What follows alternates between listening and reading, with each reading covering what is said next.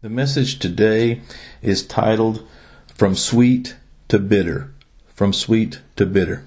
Just recently I heard a message that was titled From Honey to Oil, and it's along the same kind of a thought. In fact, that's what got me to thinking about this, because this is something that I have worked on once before, and it was back when I was studying other books in the Bible. But the message that I heard the other day, going from honey to oil, has to do with the manna that came down from heaven and how the manna changed its taste. And I want to point that out to you, the verses, before I launch into what I want to talk about. But look in Exodus chapter 16. Exodus chapter 16, verse 31. And this is when the people receive the manna for the first time, and they receive instructions on the manna. You know, they're supposed to go out and gather it every morning. They're only supposed to gather up that which they need. It doesn't do them any good to store some up for tomorrow, because, it'll go bad on them. So they get what they need for that day.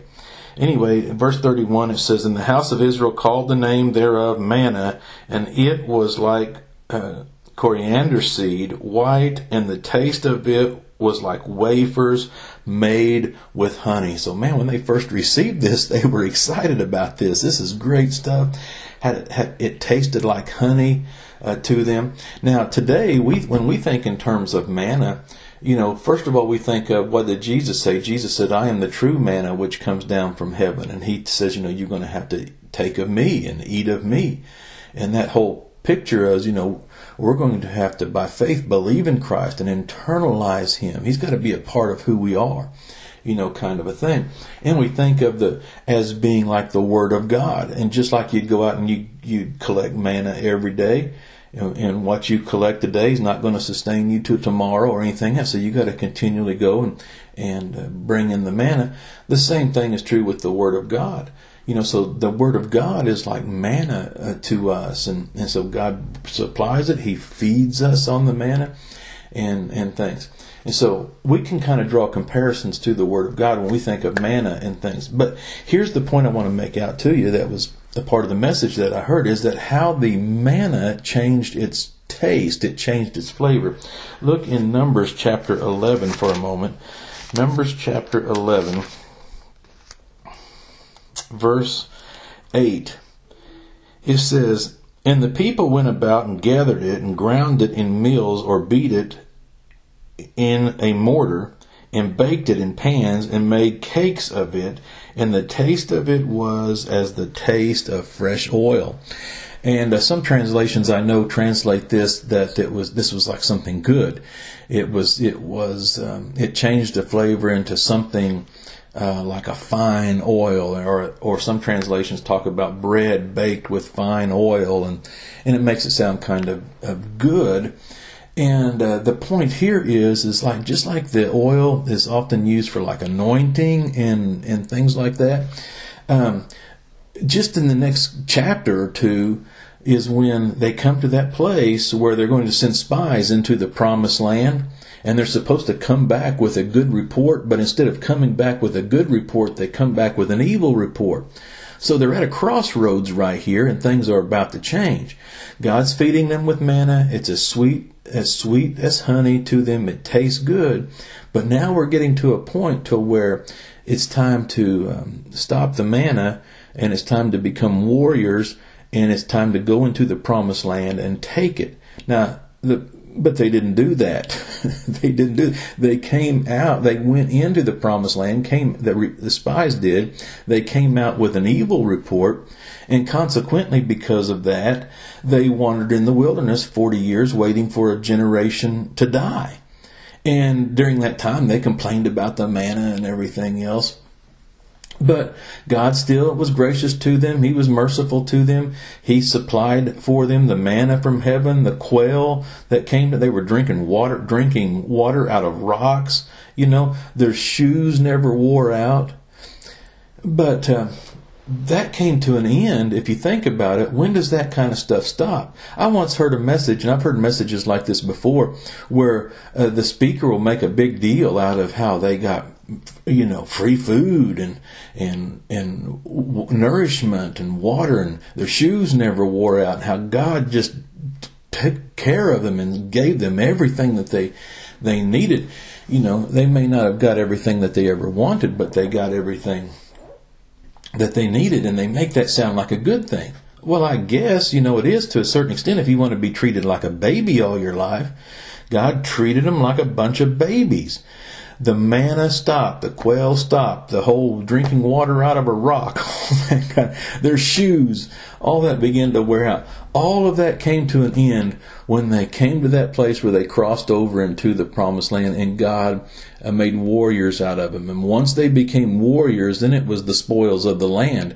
It wasn't God treating you like a bunch of babies. So it's a good thing that the manna and everything stopped, because they finally graduated into something better, into something else. And so people make a point out of saying that, yes, the point is that the flavor, the taste of the manna, in time, it changed. Their circumstances and everything changed. It went from being sweet to tasting like oil. Now, I want you to turn to Revelation chapter 10, the book of Revelation chapter 10.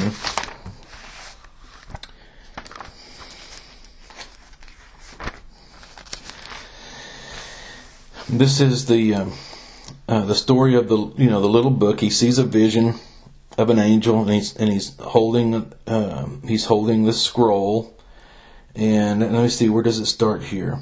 Verse 8. Let's begin reading in verse 8. Revelation chapter 10, verse 8. And it says, "And the voice which I heard from heaven spake unto me again, and said, Go and take the little book which is open in the hand of the angel which standeth upon the sea and upon the earth. And I went unto the angel, and said unto him, Give me the little book. And he said unto me, Take it and eat it up, and it shall make thy belly bitter, but it shall be in thy mouth sweet as honey. And I took the little book out of the angel's hand, and I ate it up, and it was in my mouth sweet as honey. And as soon as I had eaten it, my belly was bitter. And he said unto me, Thou must prophesy again before many peoples and nations and tongues and kings." And so the point here is that he tells him to take the scroll, take the roll, and he's going to have to eat it. You internalize it. This got to become a part of you. And then when he took it, he was warned, now you're going to eat this, and at first it's going to taste good, but after you've let it settle a little bit, once it hits your stomach, it becomes quite bitter, because now all of a sudden there's something connected to this. There's some responsibility on your part. And he marks off his ministry here. He said, "Thou must prophesy again before many peoples and nations and tongues and kings." This is not an easy task, that he's speaking about right here. But oh man, the first time he got taste of it, it was good. It was good. But it doesn't take long before it turns bitter into your stomach. Turn to Jeremiah chapter 15. Go to Jeremiah chapter 15. You're going to see this again in Jeremiah. And while you're going to Jeremiah chapter 15, I'm going to read something to you out of Ezekiel chapter 3. I'm going to read to you the first 3 verses out of Ezekiel chapter 3. Listen to this. "Moreover, he said unto me, Son of man, eat that thou findest, eat this roll, and go speak unto the house of Israel." Does it not sound the same? "So I opened my mouth, and he caused me to eat that roll. And he said unto me, Son of man, cause thy belly to eat, and fill thy bowels with the roll that I give thee. Then did I eat it, and it was in my mouth as honey for sweetness." And after he does that, he's called out to prophesy, and beginning in the next few verses, he starts Ezekiel receives his instructions about his ministry, and it gets quite difficult. But do you hear that? Hey, he caused me to eat it. You're going to go out with my words. And the Lord is telling him, and he causes him to eat it. And he's excited about this. This is good stuff. This is exciting. But it gets hard. It gets difficult. Jeremiah reminds us of that. Look in Jeremiah chapter 15. And I want you to begin reading in Jeremiah 15, verse 16. Jeremiah says, "Thy words were found, and I did eat them. And thy word was unto me the joy and rejoicing of mine heart. For I am called by thy name, O Lord God of hosts. I sat not in the assembly of the mockers, nor rejoiced. I sat alone because of thy hand, for thou hast filled me with indignation. And so all of a sudden he says, yeah, this is I've done everything you told me to do. But then he says, why is my pain perpetual, and my wound incurable, which refuseth to be healed? Wilt thou be altogether unto me as a liar, and as waters that fail? What Jeremiah is saying is, man, I did everything you told me to do. I accepted your words. I took your words. I ate your words. There was rejoicing at the calling of God upon his life. There was rejoicing of this. But what he's doing is he's reflecting back to some promises that God made to him. Turn to Jeremiah. Hold your space here, but look at Jeremiah chapter 1. Jeremiah chapter 1. Verse 18. These are the promises that God made to Jeremiah. I'm going to start verse 17. Thou therefore gird up thy loins, and arise and speak unto them all that I commanded thee. Be not dismayed at their faces, lest I confound thee before them. For behold, I have made thee this day a defenced city, and an iron pillar, and a brazen wall against the whole land, against the kings of Judah, against the princes thereof, and against the priests thereof, and against the people of the land. And they shall fight against thee, but they shall not prevail against thee, for I am with thee, saith the Lord, to deliver thee. Man. See, when Jeremiah heard that, he goes, yeah, I'll take that. He's going to make me a brazen wall, an iron pillar, all that kind of stuff. And when he first received that calling upon his life, there was some excitement about that. Yeah, Lord, sign me up. But he didn't consider the implications of all of that. Later, the Lord even tells Jeremiah, here's the deal, I'm sending you out as a prophet, but they won't even listen to you. You will go and prophesy to them, and they won't even hear you. But see, when he first hears all this, he doesn't pay any attention to the difficult stuff. All he hears is, God's calling me. He's going to do all that. I'm going to be an iron pillar, all that kind of thing. And that's all he hears. Now, all of a sudden, he's realizing how hard this is, how difficult this is, and he's suffering as a result of the calling that's upon his life. And he says, why is my pain perpetual, and my wound incurable, which refuseth to be healed? Wilt thou altogether be unto me a liar? Now here's the thing. He just called God a liar. You made promises to me. You said things to me. And are you going to be a liar? Are you a liar? I don't know. You don't do things like this. Be careful. He just called God a liar. Now look at verse 19. Jeremiah chapter 15, verse 19. Therefore thus saith the Lord, if thou return, then will I bring thee again, and thou shalt stand before me. And if thou take forth the precious from the vial, thou shalt be as my mouth. Let them return unto thee, but return not thou unto them. Here's what he's doing. He's basically saying, Jeremiah, repent. Jeremiah just accused the Lord of lying to him, and the Lord just gets done telling Jeremiah that you repent. If you don't repent, I'm done with you. Verse 20. And here's the promise. If you do this, then I will make thee unto this people a fenced brazen wall, that they shall fight against thee, but they shall not prevail against thee. For I am with thee to save thee and to deliver thee, saith the Lord. And I will deliver thee out of the hand of the wicked, and I will redeem thee out of the hand of the terrible. Isn't that amazing? He received that calling over in chapter 1. It was like a sweet to his taste. He hears what he wants to hear, and he just kind of ignores the stuff that he doesn't want to hear. He doesn't realize how tough and how difficult it's going to be. All he hears is, I'm going to be an iron pillar, a brazen wall, and all that kind of stuff. I'm going to go proclaim the words of the Lord to the people. Never mind the fact that the people aren't going to hear him, and they're going to hate him because of the words that he's bringing to them. And so he goes to the Lord and he says, why is this so painful? Why is this so hard? Have you lied to me? And the Lord reminds him, he says, no. He said, you can't get away with accusing God of being a liar. And he tells Jeremiah to repent. You repent or I'm done with you.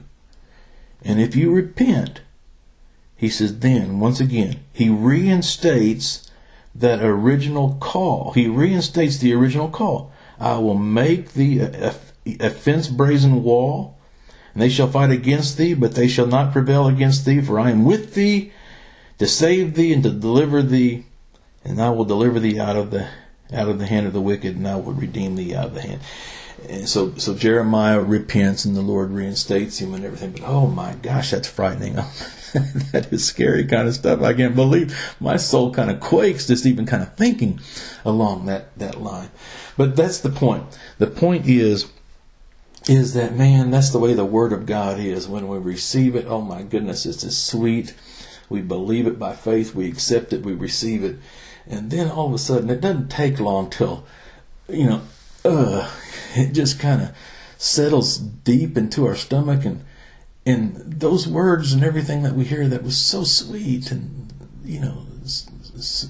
brought so much joy and everything to us, it can get pretty difficult. It can get pretty hard when your faith begins to get tested, when you've been tried and gone through the fire and have to go through times of tribulation and things like this. You begin to cry, but where are the promises of God? Where are those promises that he promised me? But they're there. Those promises are there, and God's going to keep those promises to you. But man, after a while, when we realize the responsibility, the cost, just how difficult and everything sometimes it can be, if we're not careful, we can accuse God of doing the same thing. But that which was so sweet to the taste can become bitter. And so, as God launches us off into our ministries, don't become bitter. Lord Jesus, we thank you for your word, and we're reminded by these prophets today. We're reminded by that vision in the book of Revelation. We're reminded about those Israelites that wandered in the wilderness for 40 years. There's so many examples, God, that you give us. And Lord, your word is precious and it is sweet, Lord. But help us not to become bitter. But we do recognize and we do realize as we walk with you and as we grow in you, that some of the things in which you've called us to do can be extremely hard and extremely difficult. But Lord, we still have those promises that you are with us, and bless you for that. We pray in the name of Jesus. Amen.